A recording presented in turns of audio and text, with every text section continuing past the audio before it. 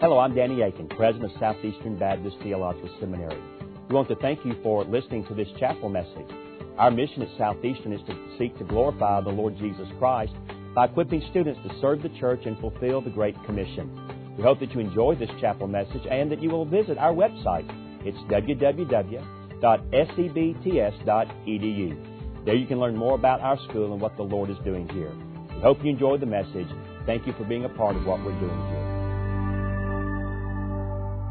Well, good evening, and it is a joy to see you tonight. Let me invite you to take your Bible and join me in the book of Mark, the first chapter. Mark chapter 1, and we're going to give our attention to verses 14 through 20 as we think on the subject, building the kingdom of God. Mark chapter 1. As you're turning there, let me extend an invitation to you all and others. Tomorrow morning at Southeastern Seminary at 10 o'clock, we are going to be blessed to hear Dr. David Platt preach to us in chapel.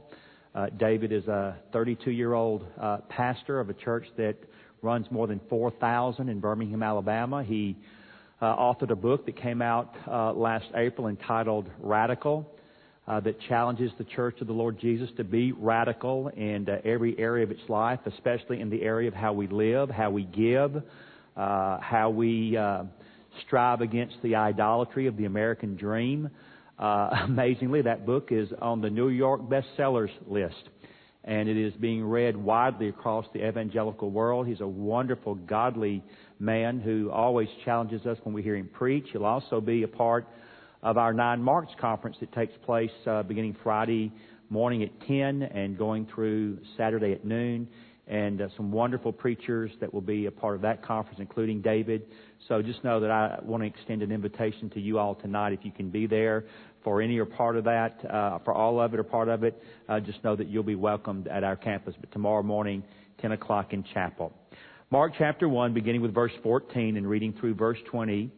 The word of the Lord says, Now after John was arrested, Jesus came into Galilee proclaiming the gospel of God, and saying, The time is fulfilled and the kingdom of God is at hand. Repent and believe in the gospel. And passing alongside the Sea of Galilee, he saw Simon and Andrew, the brother of Simon, casting a net into the sea, for they were fishermen. And Jesus said to them, Follow me, and I will make you become fishers of men. And immediately they left their nets and followed him. And going on a little farther, he saw James, the son of Zebedee, and John, his brother, who were in their boat mending the nets. And immediately he called them, and they left their father Zebedee in the boat with the hired men and followed him. I want to raise a couple of questions as we begin tonight. What does it take to build a great organization? What does it take to create a powerful movement? What does it take to attract followers and build devotion and inspire people who will give to you lifelong commitment?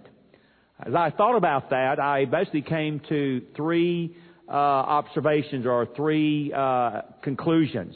You need a great leader, number 1.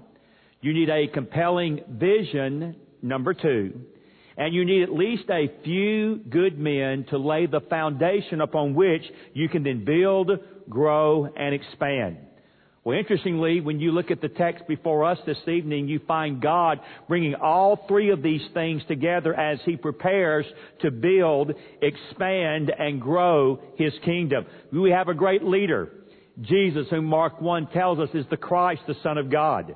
We have a compelling vision. I will make you to become fishers of men. I will actually let you be a part of helping me build my kingdom, says the Lord God. And then thirdly, you need a few good men to lay the foundation. Indeed, we find Jesus calling exactly that. Simon, Peter, and Andrew in verse 16, and James and John in verse 19. And so what we see in these verses this evening is that these 3 essential elements, a great leader, a compelling vision, and a few good men, we see these things developed as Mark gives for us the beginning of the Galilean ministry of Jesus. And as we see how it is that Mark teaches us that God goes about the business of building His kingdom. And I would submit to you that the way He began the kingdom in the first century is still the way He is building the kingdom in the 21st century as well. And so what do we see then in terms of these 3 essential ingredients? Number 1, We must proclaim the right message. Verse 14, now after John was arrested, Jesus came into Galilee proclaiming the gospel of God. And he goes to James and John, and he goes to Simon Peter and his brother Andrew, and he says, "Follow me, and I will make you to become fishers of men."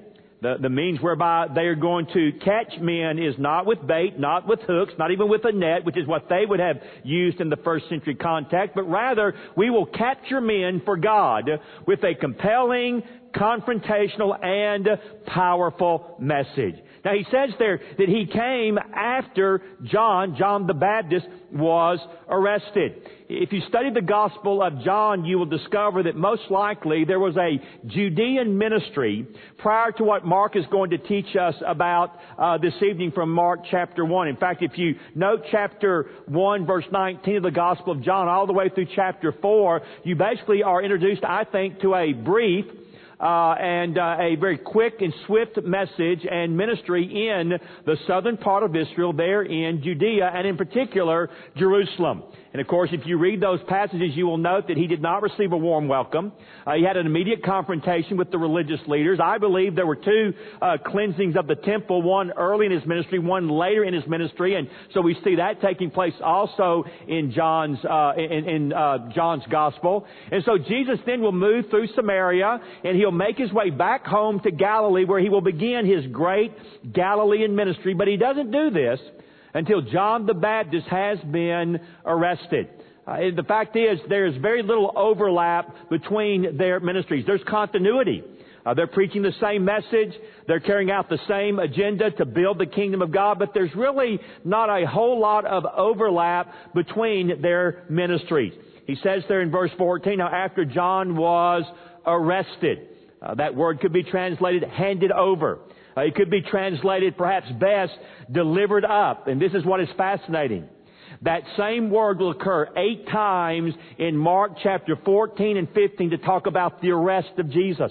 In other words, John the Baptist is something again of a forerunner, because just as our Lord will be delivered up and put to death, so John the Baptist is going to be delivered up and put to death as well.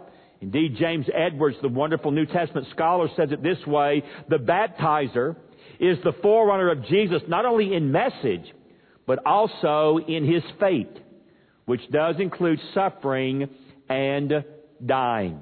Well, verses 14 and 15 summarize for us really quite well the preaching ministry of Jesus. He came proclaiming, it says in verse 14, the gospel of God. And verse 15 says, he continued, the time is fulfilled and the kingdom of heaven is at hand. Repent and believe in the gospel. Verse 14, he calls it the gospel of God. That's very, very interesting. It's the only time that phrase occurs in the Gospel of Mark. It is a favorite phrase, by the way, of the Apostle Paul. And what is it that Jesus means, and what is it that Mark is wanting us to understand when he calls it the gospel of God? Well, I think it's basically, here comes the good news from God, now revealed in His Son, Jesus Christ. In other words, there's no real difference between the gospel of Jesus Christ and the gospel of God, except that it emphasizes the source of this good news. It is from God concerning His Son, the Lord Jesus Christ.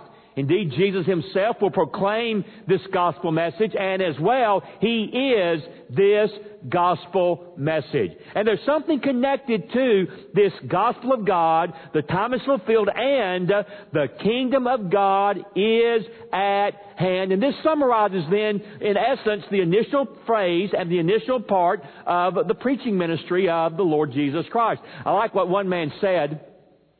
God had only one son, so He made him a missionary. God had only one son, and He made him a preacher. Well, verse 15 lays out for us the 4 essential components of the preaching of Jesus. Number 1, the time is fulfilled. Number 2, the kingdom of God is at hand. Number 3, repent. And number 4, believe in the gospel. Let's unwrap these very quickly. The time is fulfilled. In other words, the one that John said in chapter 1 verse 7 would appear, He has now come and He is here. The time is fulfilled. The word time there carries the idea of a decisive and critical moment in history. This is a very special and unique time and a very special and unique event. A.T. Robertson, the wonderful Baptist scholar who taught at Southern Seminary for many years, refers to this as the beginning of the Great Galilean Ministry. In fact, most New Testament scholars would agree that Jesus had a public ministry between 3 and 3.5 years, and he would spend probably at least a year and a half here in Galilee. So perhaps 6 months down south in Judea, Jerusalem, when he's baptized, tempted, comes back to Jerusalem, makes his way back up through Samaria. That probably took 6 months, arrives here, spends a year and a half here, and then he will spend some personal time with the disciples, and then begin to make his way south, back to Jerusalem, and his public ministry is over. 3.5 years. And one man pointed out that it's interesting that he spends the majority of the time away from unbelieving Jerusalem, where he is facing not affirmation, but great opposition from the religious leaders who should have known better in light of Old Testament prophecy as to who he was and what he would be about. And so he returns to Galilee, and as one individual said, he basically holds something along the lines of a first century press conference to announce his public ministry. The time is at hand. The kingdom of God, it has come. The kingdom of God is at hand. Now we need to stop and ask a question. What does he mean by the kingdom of God? What is meant by this phrase, the kingdom of God? Well, there are a number of opinions. And for the most part, you can kind of break it down into two major categories of individuals who have studied this phrase and concept and have come to different conclusions. Mark Strauss, a very fine New Testament scholar, has written an article entitled The Kingdom of God, Future Hope or Present Reality. And that really outlines for you the two major options that are out there among scholars. The kingdom of God. Are we talking about something that's completely future when Jesus comes again and establishes His 1,000-year reign on the earth? Is that what is meant by the kingdom of God? Or is it something we should understand subjectively, more spiritually?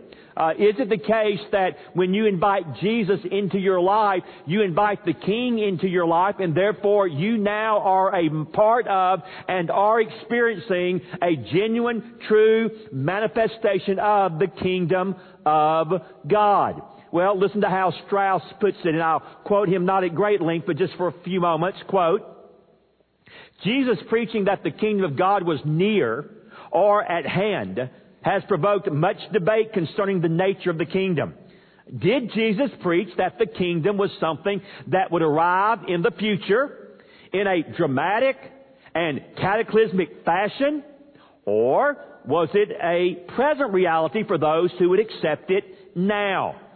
Albert Schweitzer claimed that Jesus drew his expectations from the Jewish apocalyptic thinking of his day, which viewed God's kingdom as His dramatic intervention in the future to establish His people, judge the wicked, and establish His kingdom on earth. Schweitzer called this position consistent eschatology, since it was consistent with the apocalyptic expectations of Jesus' day. Unfortunately, Jesus was wrong, and He was nailed to a cross for His mistake. In other words, Schweitzer says Jesus believed that the kingdom was coming in His lifetime.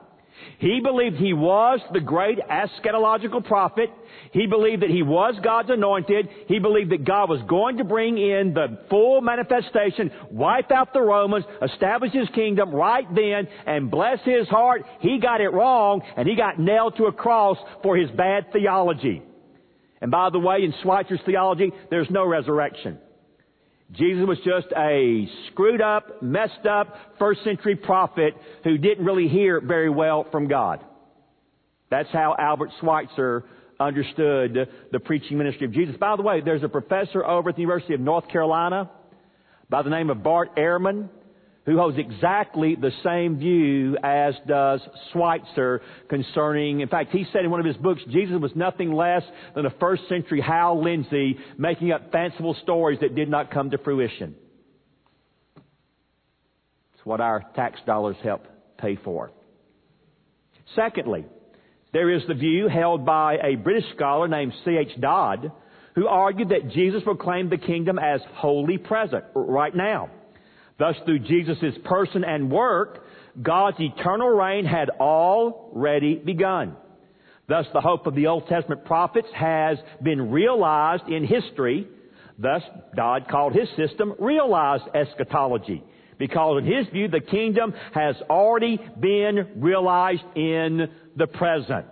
This understanding then of the kingdom is personal, subjective, and inward in focus. A future cosmic kingdom is not in view. In other words, should we look for and expect Jesus to literally split open the sky and return back to the earth? No. That's first century mythical thinking. We're big boys and big girls now. There's electricity, there's jet planes, dead people don't rise, and guys don't split open the sky coming back riding white horses, okay? Grow up. Live in the real world, be a 21st century person, and recognize any kingdom of God takes place in here, not out there. Well, my summation, agreeing with Strauss completely. The problem with both of these views is that they ignore much contrary evidence, and I would also add, both of the views are rooted and grounded in anti-supernaturalism. Jesus taught both a present and a future dimension of the kingdom. Indeed, the best interpretation of the data is that the kingdom has been inaugurated through Jesus' life, death, and resurrection, but it does await consummation in the future. In other words, Jesus proclaimed the kingdom as both present and future, as already, but also not yet. In other words, when the King appeared, the kingdom began. But the full manifestation and greatness and glory of the kingdom, when it is worldwide, that is still something we wait for at His second coming. We actually sing a song along these lines, that at least we used to anyway, that was very popular when I was a little boy growing up. You'd open up your Baptist hymnal and you would sing this song that had the words, Blessed Assurance, Jesus is mine. Oh, what a foretaste of glory divine. And so, do I have Him now? Yes. And if I have the King in my heart, I've got the kingdom. It's a present reality, but right now it's just a foretaste of that great, glorious, divine coming again. And so it is both a reality, but it is also something we still anticipate in its full manifestation. In other words, with the appearance of the Messiah King, the kingdom of God has drawn near. And it's a very popular theme in Mark's Gospel. He will use the phrase kingdom of God no less than 14 times in his Gospel. And what he's saying is this: the King has arrived. And men are now confronted with the reality that the King is looking them face to face. He is meeting them head on. The rule and reign of God has begun. Now, what are you going to do? How are you going to respond to the appearance of the King and the preaching ministry of His kingdom? Well, basically, Jesus says there's a twofold response that better take place. Number one, repent. And number two, believe the gospel. Repent. The word means to change one's mind, leading to a change in behavior. It is something that is rational. I understand the demands of God on my life. And it also involves an act of the will whereby I turn from my sin and turn to my Savior. A few years ago, there was a teaching that was making the rounds that was known as free grace theology.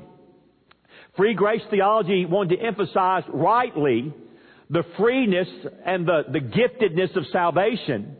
But out of fear that the gospel could be somehow perverted with works slipping in, it so went to a radical extreme as to negate some very important aspects of responding rightly to the gospel. And one was this: all that you have to do to be saved is believe the gospel proposition. You do not need to repent.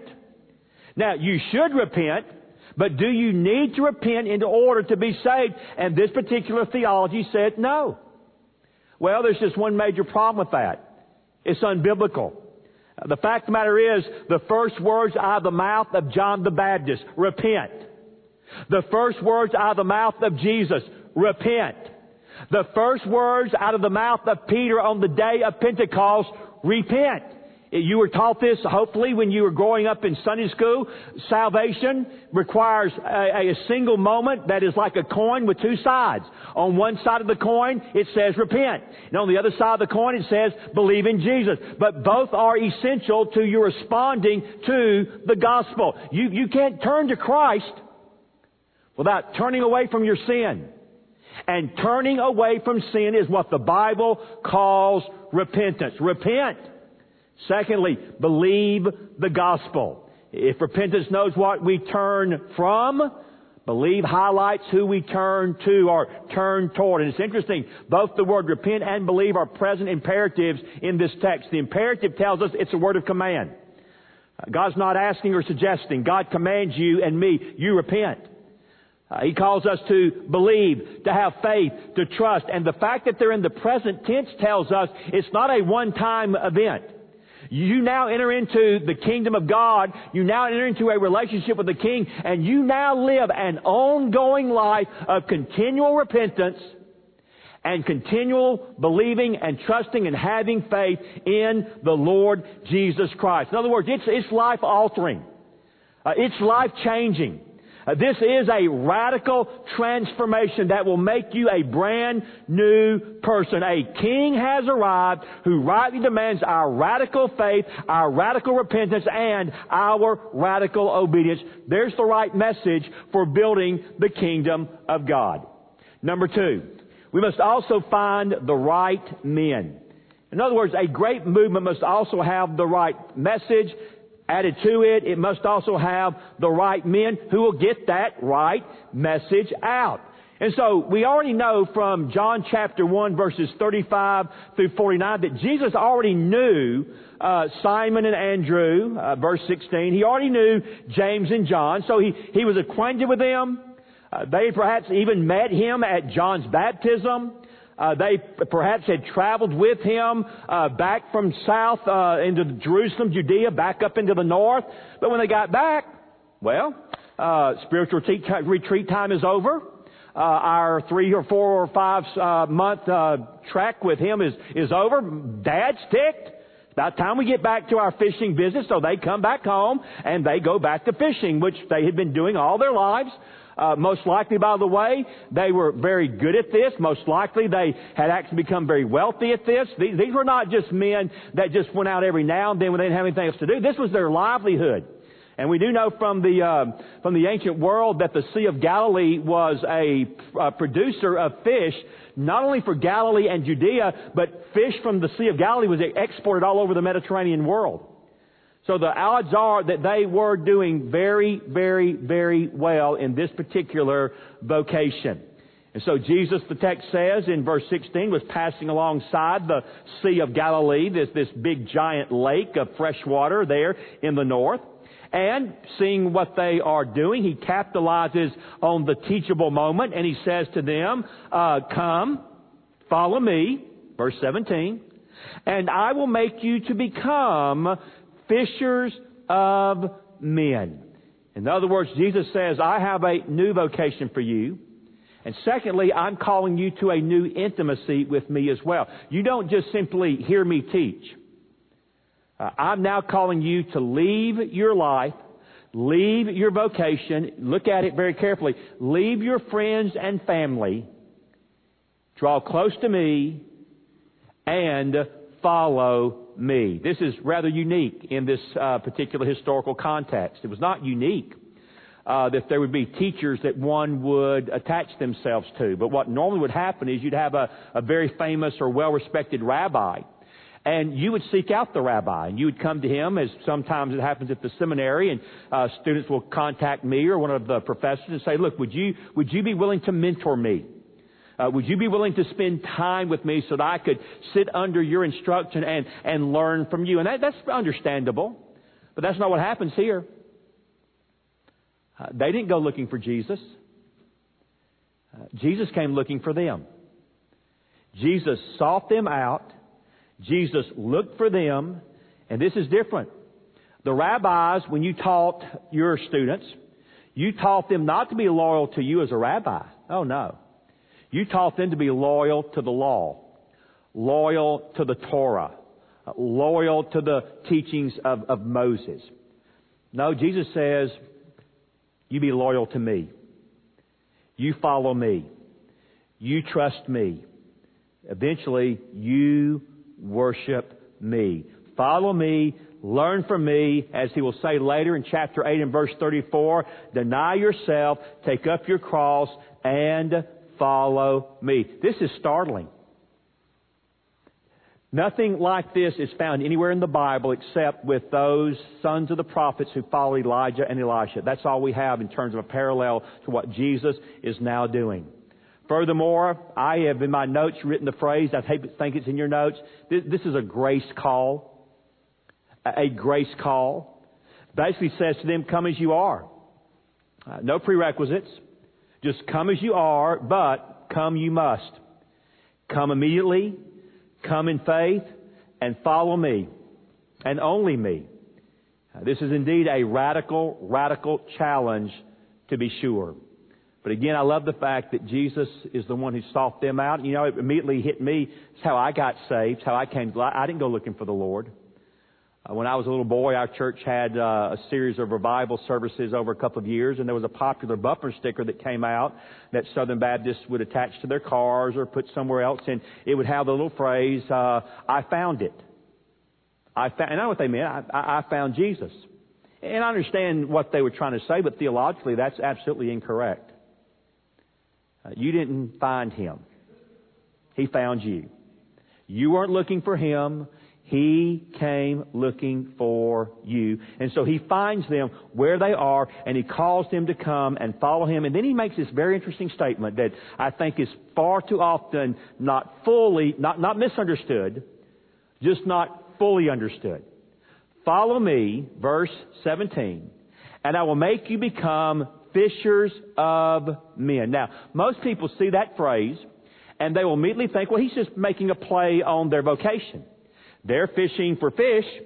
I'll play on that idea, and I'll turn you into fishers of men. And I think some of that is going on. I don't deny that at all. But I would also say, as is most often the case, whenever you hear Jesus teaching, whenever you hear Paul teaching, whenever you hear Peter teaching, ask the question, is there any type of Old Testament roots or Old Testament basis or Old Testament connection for what I'm hearing said here or what I'm reading? And the answer is almost always yes. Not always, but almost always yes. And the fact of the matter is, in the Old Testament, you find the concept and the idea of fishing for men.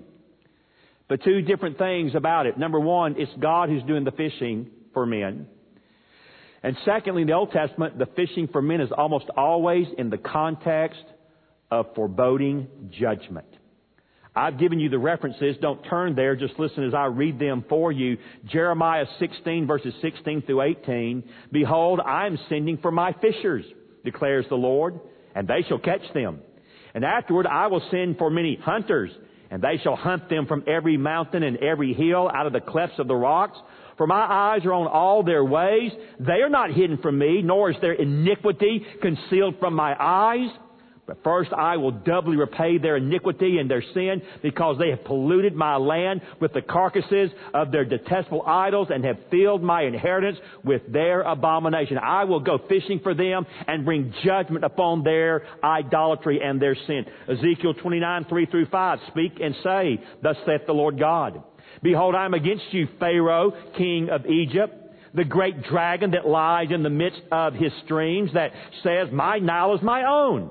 I made it for myself. Well, here's what I'll do, says God. I will put hooks in your jaws, and I will make the fish of your streams stick to your scales, and I will draw you up out of the midst of your streams with all the fish of your streams that stick to your scales, and I will cast you out into the wilderness, you and all the fish of your streams. You shall fall on the open field and not be brought together or gathered to the beast of the earth and to the birds of the heavens. I will give you as food. Amos 4:2. The Lord God has sworn by His holiness that, behold, the days are coming upon you when they shall take you away with hooks, even the last of you with fish hooks. William Lane, the wonderful New Testament scholar, gets it, I think, right when he summarizes it this way. The summons to be fishers of men is a call to the end time, the eschatological task of gathering men in view of the forthcoming judgment of God. It extends the demand for repentance in Jesus' preaching precisely because Jesus has come, fishing now became necessary. And so with Old Testament roots, we recognize a day of judgment has come with the arrival of the King. But God, when He brings judgment, almost always extends grace. And so He is now calling out new types of fishers of men who will be about the business of proclaiming His gospel and inviting men and women to become a part of His kingdom. Verse 20 then takes note that like Simon and Andrew, James and John left, and both times you see the next word, immediately. They left immediately to follow Jesus as His disciples. But what really sticks out for me is verse 20. James and John, the Bible says, look at it, left their father and the hired servants where? In the boat. This is striking. It captures in a little snapshot what it means to follow Jesus. There they are in the boat mending their nets. Jesus comes and says, follow me, and I will make you become fishers of men. They look at their dad, they look at the hired servants, and they say, basically, we're gone. We're out of here. When are you coming back? Don't know if we're ever coming back. Now, I don't know how that hit their dad. I could imagine it probably didn't hit him all that well. By the way, I have seminary students who, in essence, have done that very thing.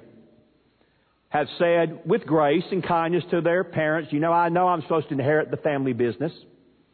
I know your plans were for me to become a doctor, a lawyer, get a business. I understand all that.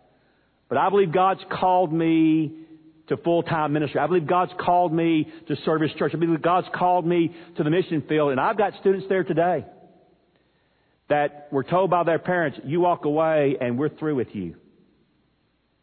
We will cut you out of the will. Some go to that extreme. Others say, fine, go ahead and live out your foolish fantasy. Don't expect us to give you a dime. And don't you expect us to ever come see you. And I've got students that have gone through the seminary 3, 4+ years, sometimes 5 or 6 working their way through, come to graduation, walk across that stage, receive that diploma, and even to that moment, not one time, not even on the day of their graduation, did their mom and dad ever come to see them. Well, here's the deal, brothers and sisters. When we are called to follow Jesus, we are called to forsake everyone and everything. That may not set well with us. That may make us uncomfortable. You may think I'm overstating the case. Well, then let Jesus speak to this for just a moment.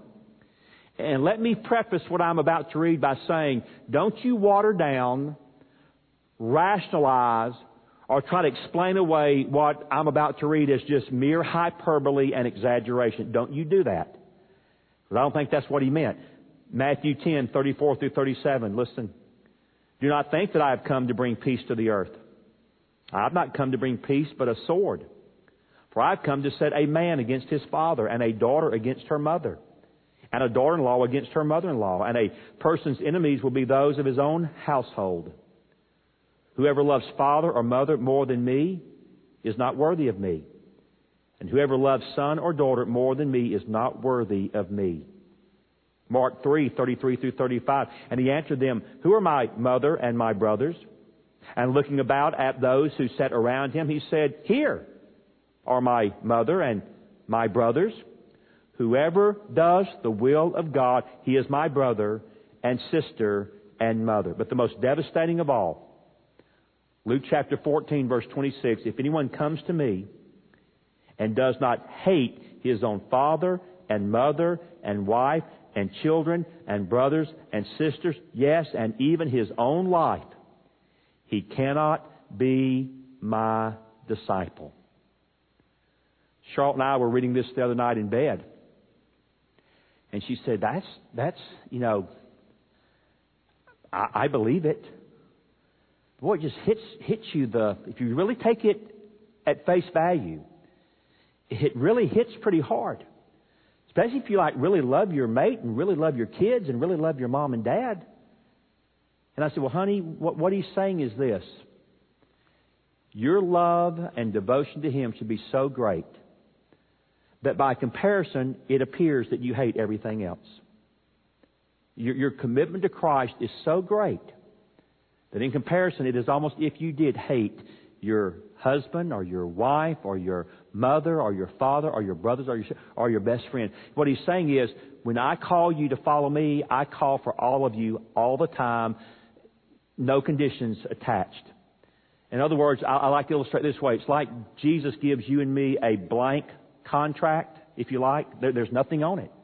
Except at the bottom, it has a place for you and me to sign your name. And basically He says to you, you sign your name, I'll fill in the contract. That's really how it is. You sign your name, I'll fill in the contract. Well, I'd like to see the contract in advance, but then you're not worthy to be my disciple. You see, we have such a watered-down Christianity. We have such pseudo-religion in so many of our Baptist churches. It's no surprise that we're not making a great impact. I'm going to jump in deep here. It's no surprise to me that people get all excited about us rallying around a Mormon in Washington, D.C. as if he's going to be the savior of the moral plunge of America.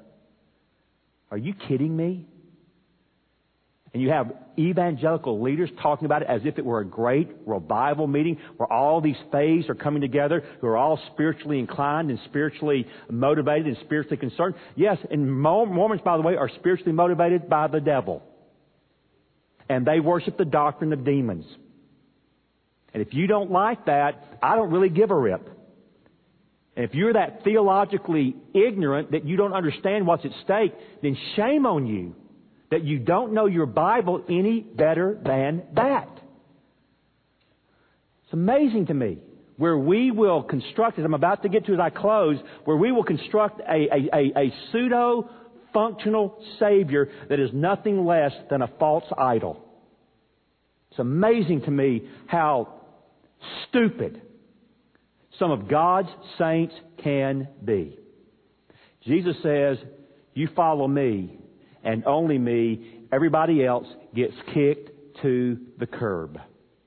You say, well, why? Because number 3, we must follow the right master. Verse 17 and verse 20 tell us there's only one right master to follow in life and in eternity. His name is Jesus. Verse 17, He called, they followed. Verse 20, He called, they followed. Now, why should they follow this guy? Well, just look at what we already found in chapter 1 leading up to this point. The one that they are called to follow is the Christ, 1:1, the Son of God, 1:1, the Lord, 1:3, the Mighty One, 1:7, the Worthy One, 1:7, the Baptized with the Holy Spirit, 1:8, the Spirit Anointed One, 1:10, the Beloved Son, 1:11, the One who pleases God, 1:11, and the One who brings the Kingdom of God, 1:15. You tell me who else can do that? Now, I can give you a simple answer. Nobody. But it gets better than that. You just go through the remainder of Mark chapter 1, and what do you find this guy doing who calls us to radical discipleship? Well, he's the astonishing teacher of 122, the one with authority of 122, the Holy One of God, 124. He's able to cast out demons, 126, 32 and 34 and 39. He's able to heal the sick, 131 through 34. He's able to even cleanse lepers, and that's just chapter 1. We haven't even got to 2 through 16, and He's going to do all of that in chapter 1, and you're telling me He doesn't have the right to absolute lordship in your life and my life? No, the kingdom has come near because the King is here. And everything has changed. Nothing will ever again be the same. And so the question that confronts all of us is, what am I going to do? And what will be my response? So, conclusion. Let me move quickly because I know our time is late.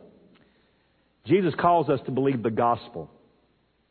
Of course, one way that we continually do this is to preach the gospel to others, but also, I got this from Tim Keller, we need to regularly preach the gospel to ourselves. He makes this great observation. When you preach the gospel to yourself, number one, you will see that you are a much bigger sinner than you thought you were. And number 2, you'll see that Jesus is a much greater Savior than you thought He was. Both of those are good. You need to see the terrible sinner that you are. You need to see the great Savior that He is. So how does that happen? Well, in preaching the gospel to yourselves, very quickly, number one, see and own your sin. Examine yourself carefully in the mirror of God's Word, guarding yourself against sin's deceitfulness. And I think the greatest danger to most of us is sin's self-deception, where we are deceived in terms of thinking correctly about who we are apart from Christ. Secondly, see the sin beneath the sin. I like that. Push the why question until you find whatever it is you are looking to other than Jesus for meaning and value in your life. Keller calls it, what is your functional Savior? Is it money? I'm saved if I have enough money. Is it appearance? I'm saved if I have a good enough appearance. Is it I'm saved if I have a good enough health? Is it if I'm saved if I have the right relationship with my mate, my children, my parents? What is it that brings peace and wholeness into your life? And if it's anything other than Jesus, that is your functional Messiah. And because it's now your Messiah, it's also an idol in your life. And you're guilty of the most gross form of sin, the sin of idolatry. You're not worshiping a totem pole somewhere or a ivory Buddha. You're worshiping something that's more seductive and insidious than any of that. That then leads us to exposing the idols of our hearts, reminding ourselves idols always disappoint. Idols are weak. They can't deliver. When you succeed, they only raise the bar. They can't forgive you when you fail. They're harmful. They hurt you spiritually, emotionally, physically. They hurt others by undermining your ability to love them unconditionally. I will love you if, then you've turned that person or that thing into an idol. No, you're basically saying Jesus is not enough. I also need, and you fill in the blank, in order to be happy. And again, I'm preaching to myself tonight. Observation, I am a much bigger sinner than I thought. I am a worthy recipient of God's judgment. Trying harder won't cut it. I am helpless and hopeless in myself, but there is one who can deliver and rescue, and so I flee to Him and Him alone. And what do? I repent. And I ask God to give me the gift of repentance, and I ask God to change my heart, not for a season, but for a lifetime. I then see Jesus and Jesus alone as the only true Savior. The one who lives for me, the one who died for me, the one who is raised for me, the one whose righteousness I receive by grace through faith in Him and Him alone. So then I recognize that when God sees me, I'm completely, totally, and fully accepted. So what does it matter what anybody else thinks of me? God sees me as His son, as His daughter, clothed in the righteousness of Jesus. That's the gospel. And then from then on, I embrace the gospel every single day as my motivation for living.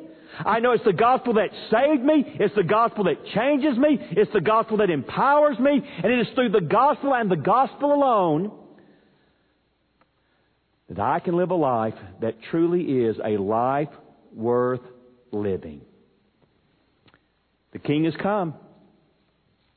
He calls all of us to repent and believe the gospel, walking away from the idols of our life, walking away from the former ties and allegiances, walking away perhaps from your nets, your occupation, your friends, even your family, and to come and follow Him. You say, Danny, that is a great demand. Yes.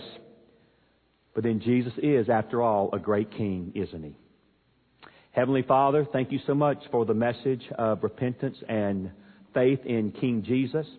Thank You so much that the kingdom has come and that we can experience it right now, this very moment, as we trust in Him and Him alone. Help us to remember this night that it's just a foretaste of that great, awesome, cosmic, worldwide, eternal kingdom that is going to be ours forever and ever and ever in that new heaven, that new earth, that new Jerusalem made possible by the shed blood of our wonderful Savior. And Lord, help us to realize that anything that intrudes upon our absolute, complete, and total allegiance to Jesus is of the devil. It is sinful. It is wrong. It's an idol. It needs to be kicked to the curb. It needs to be eradicated, cut out of our hearts. And Lord, though it may sound radical, the call to follow Jesus is radical. We must even hate everything else in comparison if we're to rightly love and follow You. You are the great King. You are worthy of our absolute fellowship. By your grace, may it be true in each of our lives, beginning with me. I ask and pray this in Jesus' name. Amen. Thank you again for listening to this chapel message from Southeastern Baptist Theological Seminary. If you are thinking about theological education on the undergraduate or graduate level, including doctoral studies, we hope that you consider us. If you also find these chapel messages encouraging and a blessing to your walk with Christ, we hope that you will consider financially supporting Southeastern.